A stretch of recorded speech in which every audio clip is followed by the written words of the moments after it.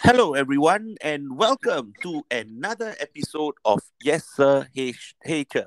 As usual, my name is Mark, and I am with Dennis, now and in England for a week. maybe you need to set the context a little bit. Then, what's the difference from the times that we have been recording when you're in Oh, Jersey and when you're in England? I think for some people they may not know the difference. okay. The times are the same. It's just that the Jersey is part of the Channel Islands, which is a small group of islands off of France that are actually self-governing. They are part of the UK, but they have their own parliament and currency. Even though it's sterling, it's Jersey sterling. So it's a kind of interesting relationship. But can you use the Jersey sterling pound in England? In fact, funny enough, you can use the English pound in Jersey, but not the Jersey pound generally in England. Right. But you can go in the bank and change it, but not many people would take it otherwise. Right. So that's an interesting fun fact for the Yeah, week. Yeah. How there has you your go. week been? Yeah, it's been quite good. I've been in England all week, so I've visited a friend from school who I've only seen about three times in the last 30 years. Mm. And now I'm in Ealing with one of my daughters and a partner, and my other one's coming down tomorrow. So that's going to be nice. And guess what? The weather is forecasted to be about 18 degrees today and sunny, which means I will probably go in the garden this afternoon and risk taking my shirt off. Cool. So Um, is this part of the Easter festivities, or is it somebody's birthday, or no, what's it's happening? just to be honest about it. It's just that I was free from any kind of physical commitments this week, Right. so I'm just working online basically, Right. and I can do that anywhere. Right. Okay, cool. The wonders of technology. So anyway, let's jump into today's topic. Today we're gonna do a little bit on something that is somewhat of your favorite pet topic. And let me just set the context for everyone. Um, I was doing some reading up because we were preparing for some training for new lecturers, but we needed to talk a little bit about learning models. So there's constructivism, there's behaviorism, there's cognitivism, and then now Mhm. there's social learning. So let's do this one by one. Can you just give us a quick insight to the idea of what each learning model is in terms of the concept? So let's start with I know your favorite one, which is constructivism, and I say that with a bit of pulling your legs because uh, a bit of pulling your legs because I know you don't really like it. So can you tell us a little bit about what is constructivism then? Okay, in fact, when I say I don't like it, um, you're probably right in certain senses because it's been used as a general theory of education and learning. And, I've gone into schools and when I spoke to principals and I've said to them, what is your underpinning pedagogic framework? Right. And they said, oh, well, we're constructivists. It sounds kind of a bit glam. In the 1970s, sociology had a kind of branch of sociology called ethnomethodology. It stemmed from the writings of old Garfinkel. The book was called Studies in Ethnomethodology, and it became one of these books that become more famous for the fact that nobody could ever read and understand it. It was one of those books like if you could say I understood ethnomethodology, people would look at you as though you were some super intellectual. It made John Paul Sartre's main philosophical book, Being and Nothingness, seem like the Beano. Right. Anyway, so constructivism basically is not a theory of learning. People sometimes think it is. Mm. It's essentially a combination of two strands of philosophy. One of those strands is called phenomenology. The major writer there, I'm just posing here because I've read all this stuff. I'm a bit of a nerd sometimes, Mark. That's why I support Tubman. Only sometimes. Anyway, yeah. Anyway, Only sometimes. Yeah. Yeah. Anyway, Alfred Schutz wrote perhaps the definitive text on phenomenology. The basic premise is this, is that whilst there is an objective world out there, it's a bit like the X-Files. The truth is out there, and it is. So there is an external world. The only thing is we perceive that external world through our own senses. And what we know is that there are many filters to reality, our belief systems, our perceptual systems, the way our memory works and the way our brain works, etc. So whilst we experience an external reality, it is subjective. And that's why me and you, if we were watching Spurs play Manchester United, we won't mention the result last night. If we're watching that game, 50-50 tackles, which would be objective, they're occurring on the field, we might interpret them differently. You might see a Tottenham tackle as, look at that nasty foul, and I look at it and think, wow, what a lovely committed tackle. So what phenomenology is about is that fact that whilst we all have this common brain apparatus, more or less, our experiences, our wiring, etc., leads to different interpretations of reality. And that's why we have different belief systems about things, etc. So that is perfectly valid. That's true to some extent. However, I would still take issue with phenomenology and say that whilst, for example, we all may grieve, if a loved one dies, we might have different ways of grieving in terms of burial rites. Generally speaking, in the world, and we see this, tragically around the world today as we see people being killed in wars and terrorism, most people, when their loved ones get killed, are not actually pleased about it. Right. So, you can argue there are universal needs as well. Self-determination theory, Deci and Ryan talks about things like autonomy and relatedness and mastery, competence being universal needs. And I tend to agree with that. So the one view is that things are very, very subjective.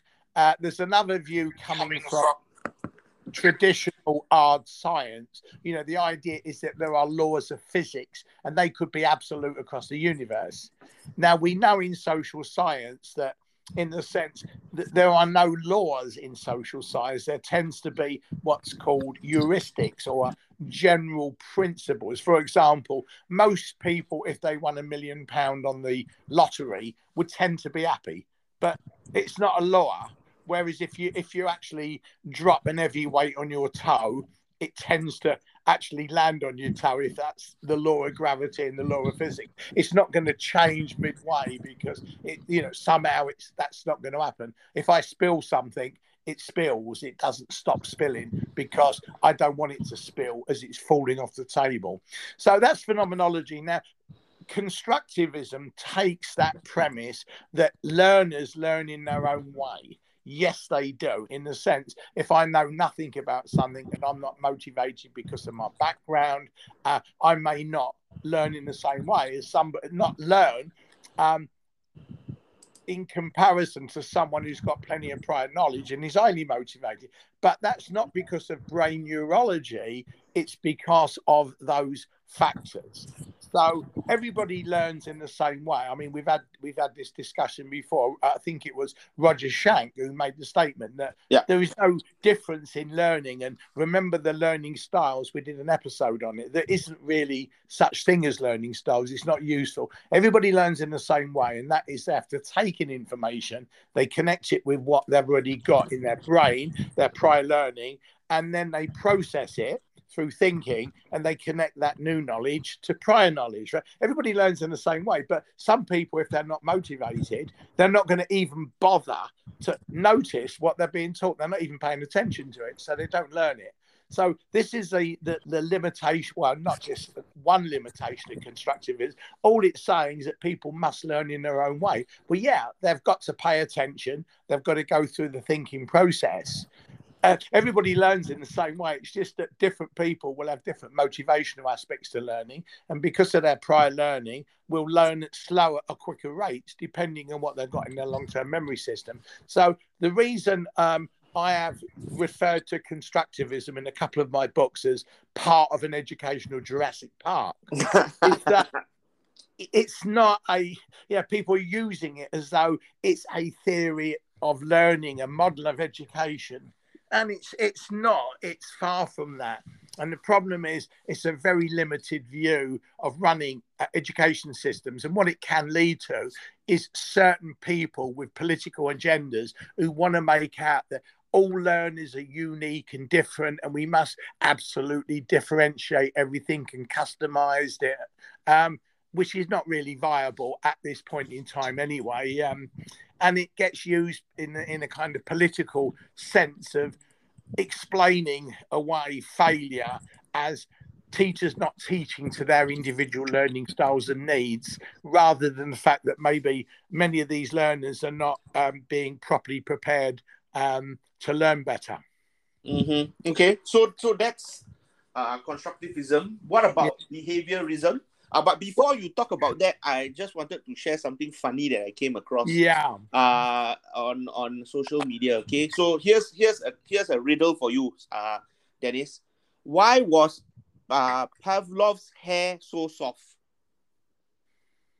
Okay, well, Pavlov was the guy who come up with classical conditioning. Why was his hair so soft? Yeah. It's got to do with some notion of stimulus, response, and reinforcement, isn't it? Something of that nature. No, it's simpler than that. Go on then. What is it? Because he conditioned it.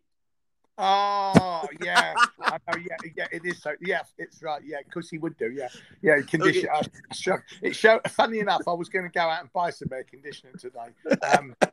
So let's give everyone an insight to behaviorism. We talk about Skinner and his ideas. I'm a firm believer. I really do like it, but maybe just give a concise one for our listeners. What exactly is behaviorism? Okay.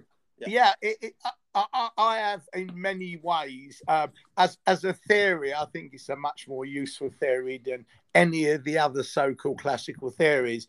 And what Pavlov did, it was simply to connect two things together. In other words, like the dog gets fed, and he conditioned the arrival of the food with a ringing of a bell, I think it was. So when the bell rung, the dog would salivate even before the food got there, because the dog had been conditioned to do that. Now, what behaviorism does takes it a little bit further. It's a similar thing, but you have a stimulus and you have a response and you have a reinforcement. And what that basically means is this. Let's apply a little bit to a society. I remember in the UK many, many years ago, like with the drink driving laws, there wasn't much punishment attached to, the policeman stopping someone and say, hello.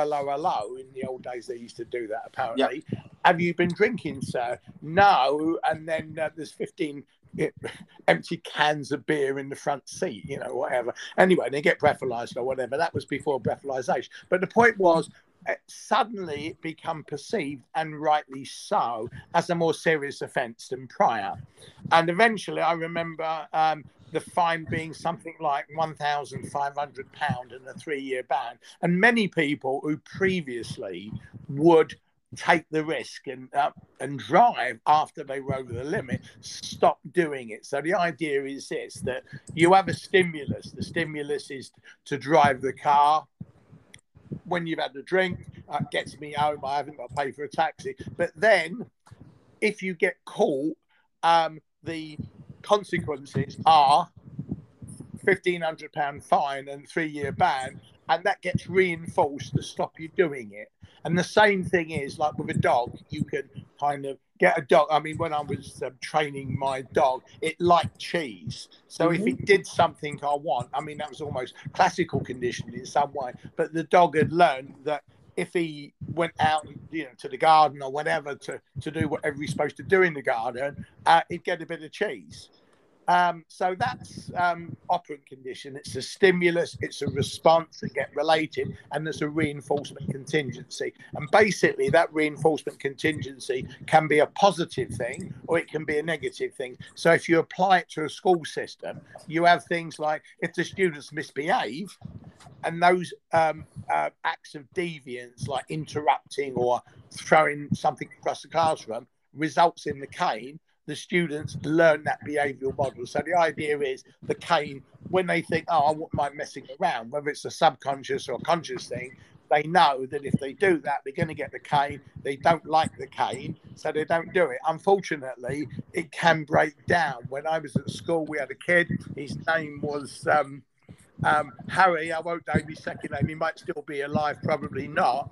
But he actually wanted to be caned by all the teachers in the school. And there was one teacher called Mr. Wright who had picked up on this and said to him, look, Harry, I know you want me to cane you, but I'm not going to do it. However, if you behave all term, I will cane you at the end of term. And Harry would come in and say, Mr. Wright, would you like me to clean the board? He'd do his own work. And he was a bright kid and, clean the board. And the last day of term, Mr. Wright called him out and said, Harry, you've been very good. You can have your dose of the cane. I think the maximum was 6. And he said to Harry, how many would you like? He said, Mr. Wright, can I please have 6? And you could distribute them, and left hand, right hand, left cheek, right cheek. And he said, I'll have 6 all on the left cheek, please, Mr. Wright. He administered them.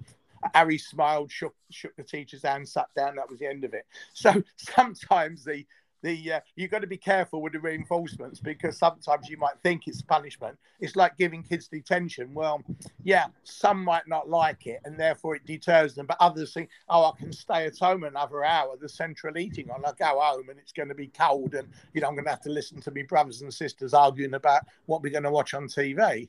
So that's behaviours. Yes, I do think there's a lot in that. Students will usually work harder for a reward, and those like if you went into a classroom and said to all the kids, I mean, in a normal school where the kids are not super rich or whatever, and you said, if you pay attention in this lesson you will get £100, you'd suddenly find that kids had better attention and were learning better. And that's because that they would be extrinsically motivated. However, as teachers, you can't go in and do that. All right, you can say, if you answer the question, you get a chocolate. But even that now might be frowned upon in some environments. So we try to use intrinsic motivation, don't we? Now, that's another podcast, right? But the idea is if students perceive something as rewarding in some way, they are more likely to do that pattern. So if they enjoy going into Mark Nivensing's classroom and they think he's very funny and he's intelligent about football, they're more likely to respond to you asking them to do learning tasks. And if they then find those learning tasks themselves in some way intrinsically motivating, they feel a sense of self-esteem, consciously, unconsciously, they're more likely to do it. Look, in Singapore, you have the death penalty for drug trafficking, right? And the fact is, I lived there for 25 years and I never had to worry about my daughters getting involved in drugs. If they got rid of the death penalty and you ended up getting, you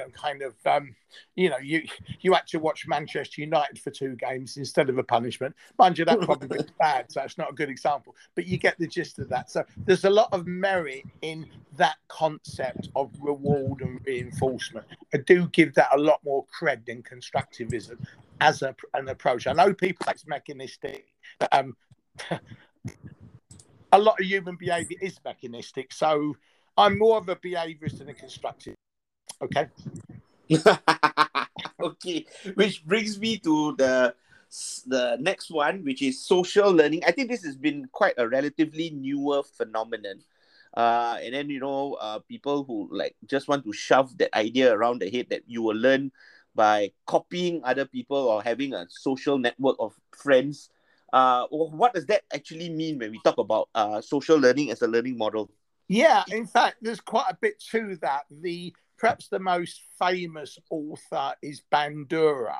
Right. And what Bandura does is recognise that certain things affect the learning process, and certainly the person's thinking and cognition, certainly the environment, And one important thing about the learning environment is social interaction. And now, if you're in an environment, for example, if you take your school, if most of the kids in the school are showing that they want to learn and they want to cooperate, and the teachers are doing the same, then there is a tendency for identification and imitation of those role models. So social learning theory, is a relevant theory. It's not incompatible with behaviorism, except that social learning theory would not want to emphasize the mechanistic aspects of rewards and punishments. They would see it as a more fluid, socially constructed entity. So social learning theory would take aspects of phenomenology and constructivism, and rightly so. There's nothing wrong with the notion that kids make meaning in their own ways. Perfectly fine, but it's not a complete model of learning. So whilst I've put it under a bit of a Jurassic Park, as a complete learning theory, it's not something we want teachers to say, oh, as long as we work on the assumption that kids have to make meaning in their own way, we've got a model of learning. That's not sufficient. It's just like saying football, as long as we kick the ball away from the penalty area, that's all we need to do. Well, Wimbledon nearly won the FA Cup with a similar model, but it was much more than that. And I actually quite like the Wimbledon side. So if there's Wimbledon supporters listening, it was a great result when you won the FA Cup.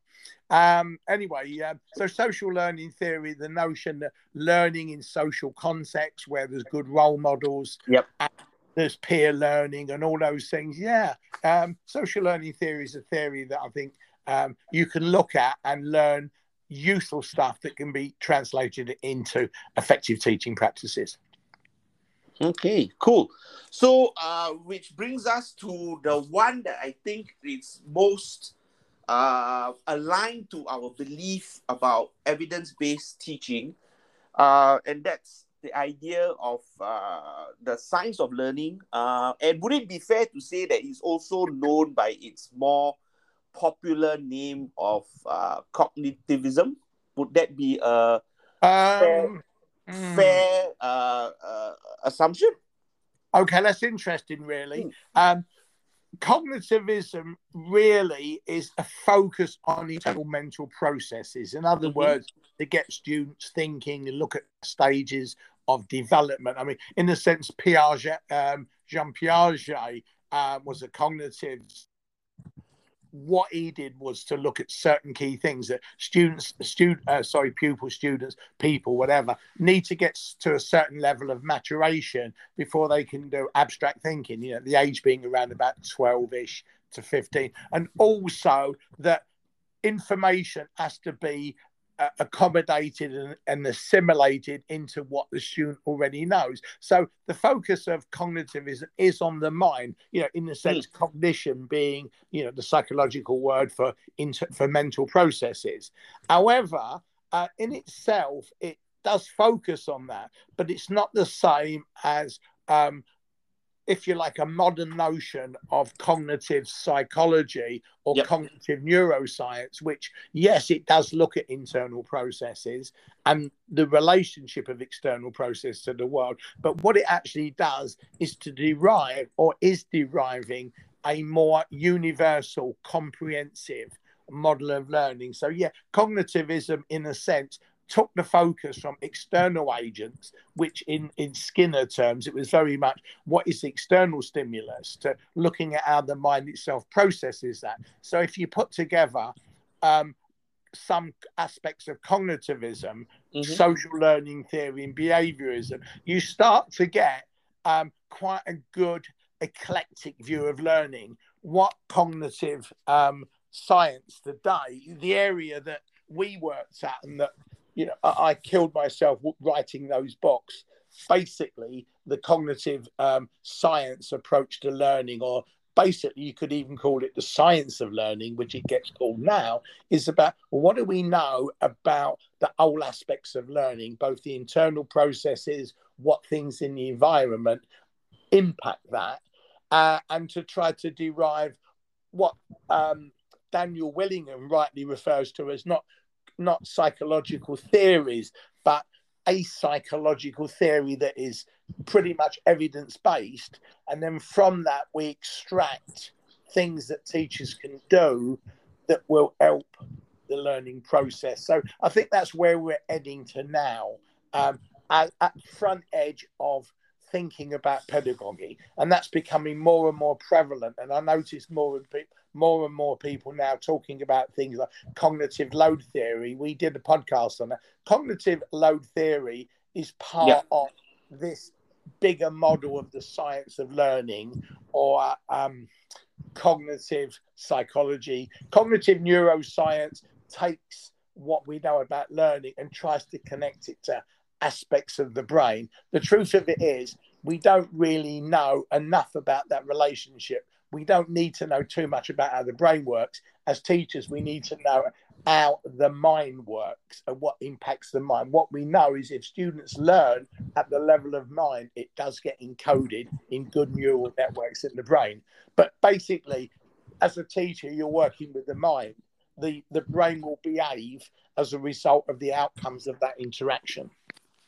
All right. Okay.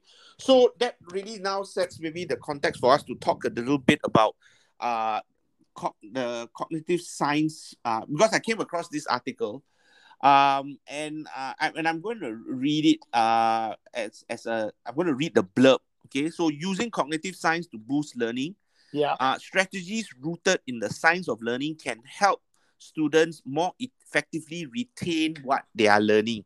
Okay, so I will post the article in the show notes so that people can read the article. But I just want to dive straight into two particular strategies, and then I want you to just link it to the work that we have been doing in terms of the principles of learning and cognitive science in general. Okay, so if you are ready for the challenge, the first one that the article talks about is retrieval practice.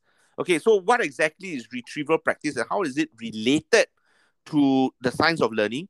And the last part would be is how can teachers, lecturers, trainers, whatever, practice it in their classroom? Well, retrieval practice, as the word suggests, it's getting something back. If you've got a dog, we've both got dogs, right? And sometimes if we are energetic enough, we take the dog out and we throw a ball. And sometimes the dog will chase the ball, and sometimes it brings it back, and sometimes it lets you have it, right? Yep. And over time, if you reward the dog for bringing the ball back, use a bit of behaviorism, and you reward the dog for dropping the ball so you can pick it up. But isn't that a bit behaviorism there? Yeah, what you just talked about. Retrieval practice is a perfect example of behaviorism, but also a perfect example of how human memory and the brain works. So let's do this. For example, if I'm now teaching you a word, I'll teach you something. Let's see. I'm going to teach you one word in Bahasa Indonesian, and that word is bagus. Yep. Have you got that word, bagus? Yep. Right. Now, what I would all retrieval practice would be at some future time, I say to you, what is bagus? Yep. Now, you could say, oh, bagus, right? But I would not only want you to be able to retrieve it, but to understand it as well. So I know you know what bagus is because you speak better Indonesian than I do. And it means good, right? Yep. So what we're saying is that in learning, that if we get students to retrieve information that we've introduced to them in some way, that information could be through explanation and looking at it. The idea is to get the information from the external environment, the learning situation, nicely encoded in their long-term memory.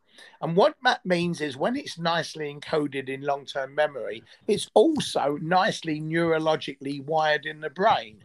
And what that means, it's likely to stay there as a consistent entity. But we want it not just to be memorized, we want it to be memorized with meaning and connected to other related words and concepts. That together is understanding.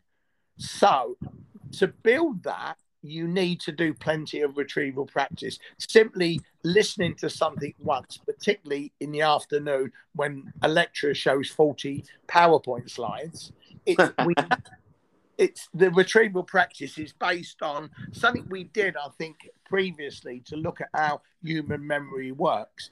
Human memory is limited in terms of what it can process in working memory. As we're speaking to each other now, we're in working memory. If I gave you 16 things to learn straight off the bat, you'd probably get between 5 and 9. That was the original formulation by Miller, who looked at the capacity of working memory, because ultimately information must get into long-term memory and neurologically wired for it to be retained consistently over time.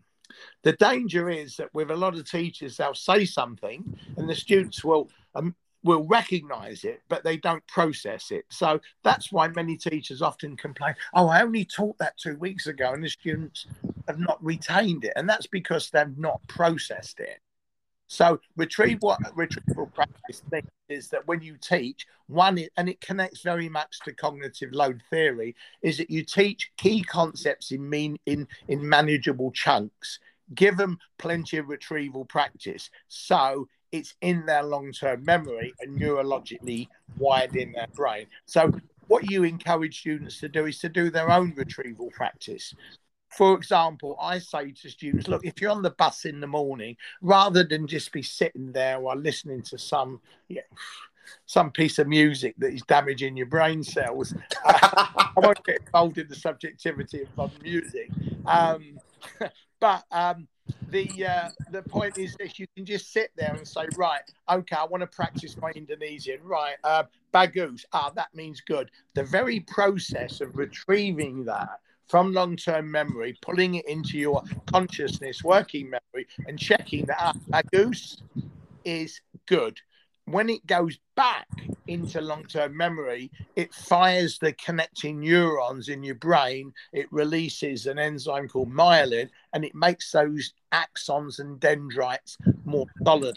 So if you as a teacher, if we go on to the second part of the question, how do teachers use this? Well, first of all, is to teach students how the memory systems work, how working memory must process it. It's important to understand what you're learning, not just to memorize it, because if you don't understand it, it won't be useful, but to memorize, connect it to prior knowledge, and to be consciously thinking about how certain bits of knowledge are connected together.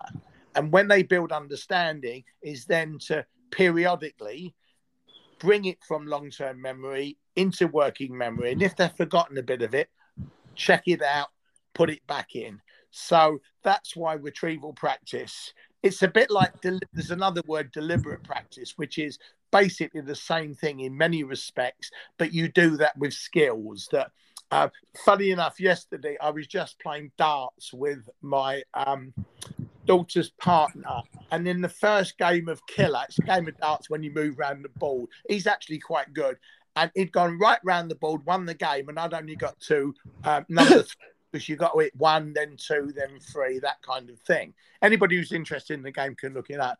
But then I thought to myself, right, I'm not a good darts player, never have been a good darts player, but I have played much better than what I was at that time. And the reason is I haven't played darts for years. So I gradually kind of thought about how I was throwing the dart, my posture, my relationship to the board. And within an hour and a half, I was getting to about 14, 15. So he was still beating me, but instead of him beating me by 20-3, it was like 20-12, 13 or 14. And this afternoon, I'm going to give him another game and see where I am. So again, it's kind of practice, thinking about how you're doing it, setting yourself a challenging goal. I at one stage said I want to get to 5, and I got to 7, and then I set it at 9. So the idea of practice with good feedback, checking that you can do it, making modifications, those are key aspects of the science of learning. And these are things that teachers should be doing. Make sure the students can recall it, understand it, and are confident with that. And if they're learning a skill, make sure they're getting the feedback, they understand it, and they then progress at manageable levels of attainment. Don't ask a student to go from a basic level to an advanced level. So it's that skillful building of understanding and skills over time. These are things that teachers can do that is very empirically based in terms of the way we learn.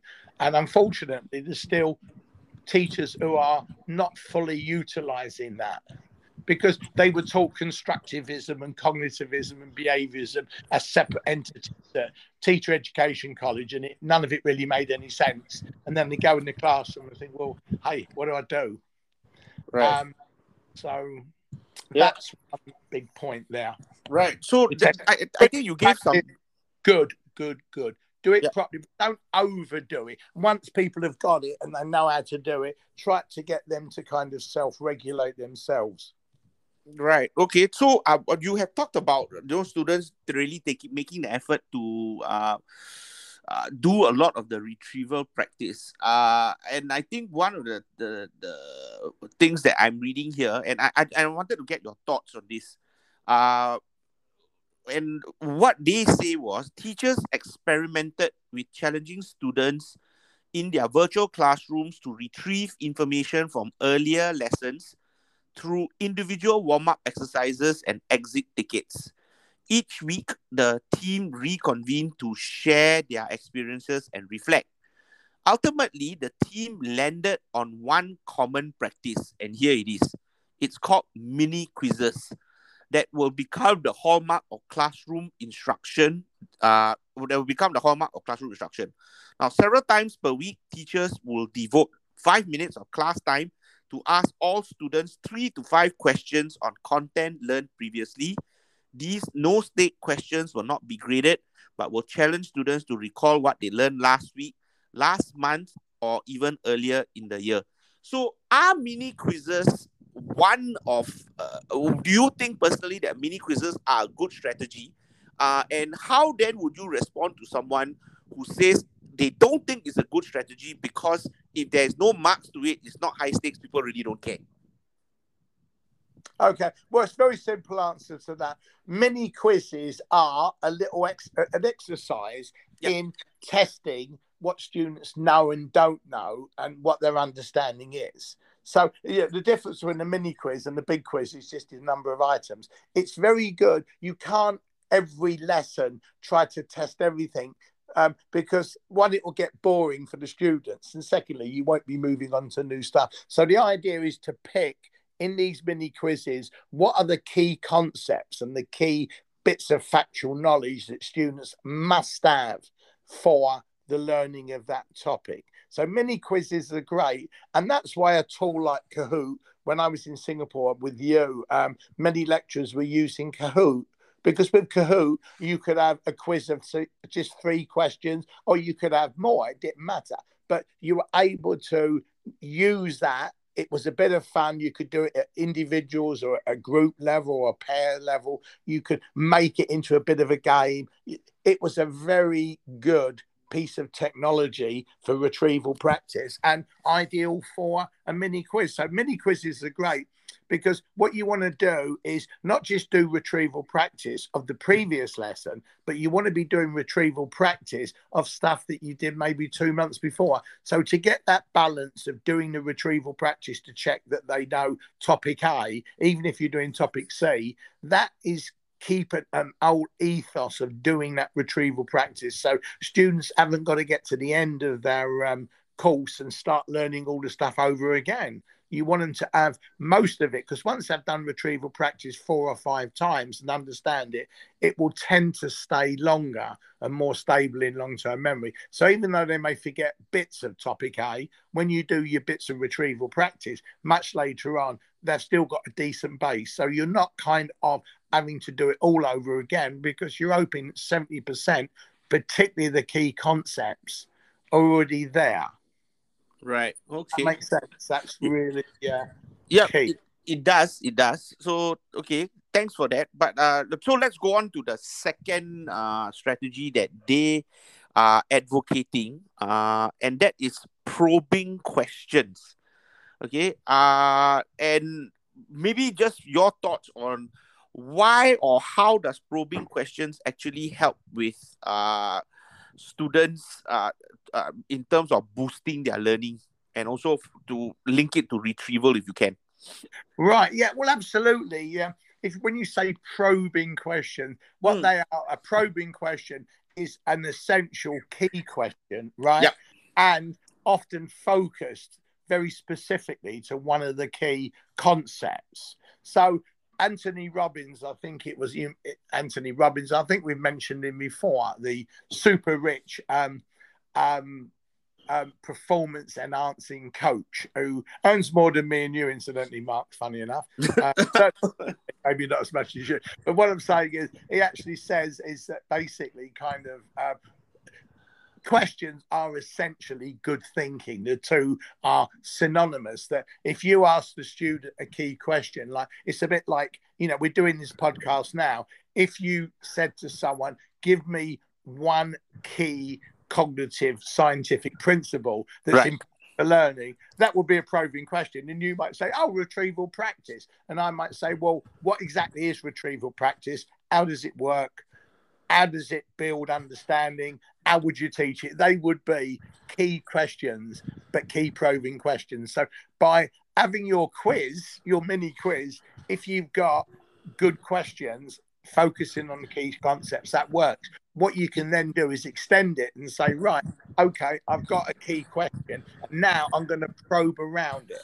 So a key question, give me one important cognitive scientific principle. That's a key question. Now, Mark says, retrieval practice, Dennis, and I say, well, what exactly is retrieval practice? Right. How does it work? What's the relationship between working in long-term memory? How might I now, as a student, use this to revise for my exam? That would be some very good probing questions. Right. Okay. Is that it? Oh, you probed me there. You see, that was a probing question mark, wasn't it? And I gave you a answer. So if you were assessing my knowledge now on cognitive science in relation to that question, you're going to give me an A plus, correct? That's right. So, but I'm okay. Probing question. That's when you get a pitchfork and you hit someone over the head and say, "Did you like that, son?" I'm speaking Cockney now, right? Yeah, but before I give you the A plus, I'm just going to put you in a bit of a pickle, and that would be because I would think that some teachers or lecturers or educators or trainers might need some help in the way they ask good probing questions, because I think a lot of it relies really on, for want of a better word, less deep questions. So what would be, how would one try to hone their skill in asking good probing questions that helps students to be more effective learners in that sense? You've asked me another probing question, Mark, haven't you? That's right. There you go. See, I'm learning. Okay, yeah. Yeah, that's nice. The thing is, if you want students to think better, right, which means you want to ask a question that gets them to analyze, compare and contrast, evaluate, those kind of things, both teachers and students need to know what these things mean. So teachers will need to know that to ask a question like this, to give students a video to watch or a graphic to look at or something, and say, can you comment on this? Well, that's a bit of a dumb question. The student might look at it and say, oh, in the film the dog was pretty, but you're not interested in that. So asking very vague, open questions are okay in certain contexts, but just to say to comment on something is very, it doesn't, if I'm a student, I think, well, comment on what? But if I'm asked to say, now we've looked at a video and it's shown behaviorism, an outline of behaviorist theory, an outline of constructivist theory, or whatever, and say, now, what's similar between these theories? What's different between these theories? So you've got to, students and teachers must understand that certain types of questions are going to be much more specific. And that's why we say to teachers, ask what and how questions rather than comment on this. Okay. So it's not that difficult. Once you understand, critical thinking will revolve around the analysis question, a compare and contrast question, or an inference and interpretation or evaluation question. Then that's what you do. For example, if I want to ask you questions about human memory, I would say, Mark, what's the relationship between working memory and long-term memory? If you do this in long-term memory, what are the consequences for learning in working memory? And if I give you an overload of information in working memory, how does that impact the transfer of that information into long-term memory? So it's just once you understand something, and you do some deliberate practice yourself as a teacher, instead of just going on to students and saying, well, can you comment on this, Lisa, or can you comment on this, John? Well, it's not specific, but if you say, Lisa's just said this, would you agree with this, and on what basis? Or if you disagree, well, on what are you disagreeing on specifically about that relationship? So it's getting used to using those types of questions with students and giving them the pause time to think about it. Sometimes teachers ask a question, and remember, if you're asking a thinking question, a student has got to actually do a bit of thinking and say, hold on, do I know this? Have I got a response? Because if you don't give them time, they'll get used to not bothering to respond. That's right. And you've got to be able to think on your feet as a teacher. So if somebody says something, it's correct, you can say, yeah, that's correct. Can other people in the class tell me what makes that correct? What's the important thing? Or do you have any questions that you'd like to ask? That kind of thing. So the ability to have questions that engage the thinking process rather than a kind of passive sitting there. Yeah. Oh, yeah, the film was good. Yeah, I liked it. Yeah, I thought he was good in the film, as opposed to, well, in this film, this happened, and that's really important for learning because. Does that make sense? Yeah, it does. Okay, so I think let's wrap up this segment and this section. And as a reminder to everyone, on the core principles of learning that you have developed, you want to just quickly do a quick roundup about that and why it really addresses the cognitive sciences?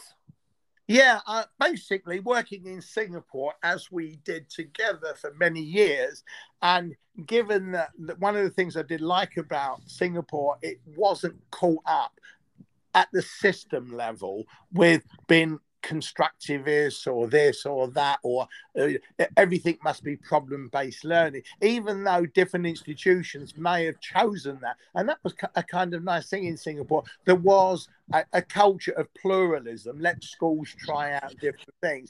But gradually, as I was leaving, and a lot of the work that we were doing was to, in a sense, move away from it being problem-based learning or constructivism or this and that, but to extract from all these, if you like, models and pull it together into a universal theory of learning that was based on evidence of how the brain and the mind work. So we could have a general theory of learning. And certainly I was influenced by quite a few writers as we were doing that kind of research. People like Daniel Willingham, who talked about cognitive scientific principles, like activating prior knowledge, like retrieval practice.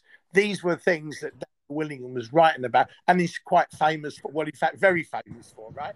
And then we were looking at research, for example, the work done by John Atty was saying these methods tend to work best. And the work of Jeff Pettit looked at John Atty's methods and saying, well, yeah, teachers should be using methods, and these are practical examples.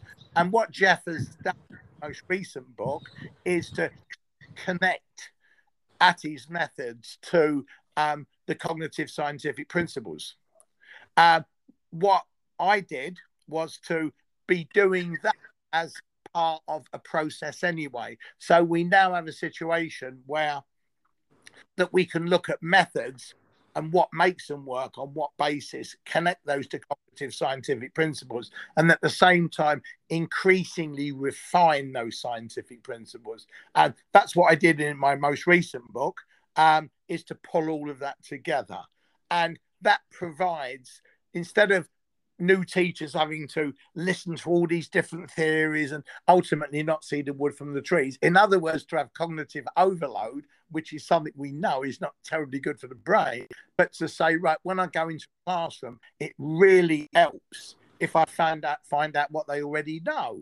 Because if they already know it, I'm only going to bore them by reteaching the same stuff. You can do it quickly as a bit of retrieval practice. Certainly, that's good. But to spend 3 hours on something that's firm in their long-term memory would not be good practice. And we know if you get students to think, which the brain often doesn't like to do, it's a bit like exercise. We all like to be fit, but we don't want to go in the gym and pump iron. To get students to do things, because thinking will build understanding. And we know that if students get good feedback, so we are now developing which has very practical applications that experiencers can easily check that I don't have words for them and they work for a reason. And if we're training new teachers, let's train them in things that work rather than say, we'll read up on Watson and Pavlov and Vygotsky's zone of, all these things, but it doesn't come together into a unified way in which you can plan lessons effectively and teach lessons effectively. So I see science approach, evidence-based teaching. It's the same thing. Evidence-based creative teaching that we involved was simply to take evidence-based teaching and say, well, hold on, what would be creative teaching? How can you do things that are essentially evidence-based but involve a creative process? So that's why I referred to it as the gold standard of teaching. So if you can teach from an evidence-based creative teaching point of view consistent, you're the Roger Federer, maybe that's getting a bit dated, who is it now?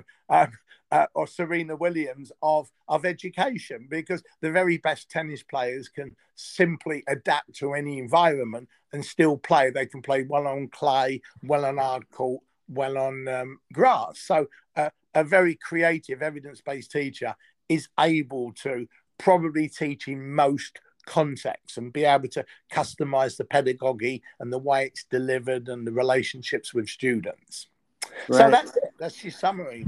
All right, cool. Okay, thanks so much for that. Lots to unpack, and I hope our listeners enjoy that one. So let's move on to part two, our interesting thing or something that we found inspiring over the week. What's yours then? Well, every week I seem to say the same thing. What have I found inspiring this week is the only thing I'm finding inspiring is that a lot of my contacts in Singapore still want to keep in touch with me and do research with me. So I'm inspired by that. Right. Okay. So for me, I'm going to share a quick little tool. Last week, I didn't share one. This week is something that I found quite interesting. Not so much an edutech tool, but I think increasingly most of us will create some form of a web page or HTML document that would have quite a number of links that we may want our students to look through. Now, what this little tool does is it's called Check My Link. Now, Check My Links is a link checker that crawls through your page and looks for broken links. Okay, so when you are putting a whole lot of links, or when you're trying to insert links, wouldn't it be handy to be able to quickly check that all the links on your page are working? And this is where the checker comes in for you. So you don't even have to check it manually one by one. So for those of us who teachers, again, trainers, educators, who are compiling HTML documents and with web links for our students to go through, this might be a little nifty tool that you may find useful so that it saves you some time and effort as you compile your resources. So once again, I will also put this tool, the link to the tool where you can download it. It's a Chrome extension. So it's quite nifty. You don't have to download any other programs. And I'll put it in the show notes so that you can actually look at it, and you can use it as you see fit. Okay, so that's the little nifty tool of the week for you. So before we end, what's the plan for this week then for yourself?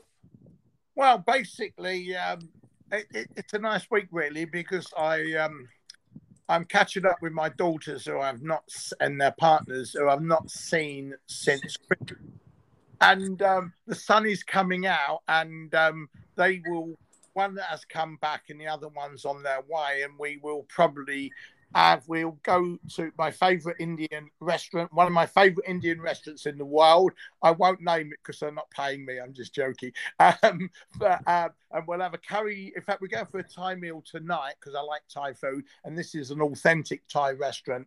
And which often you go to a Thai restaurant and it's kind of it's cobbled together, so to speak. But this is the real good stuff. Obviously, I'm not comparing it with the best places in Thailand, but it's good. And then a curry tomorrow night, and then another night where we'll all think of what we're going to do. And then I go back to Jersey on Saturday morning. In between that, I'm doing a podcast. I've got a Zoom session tomorrow with somebody, and I've just submitted an article to the local paper back in Jersey. So I'm doing little bits of work in between that. So it's good.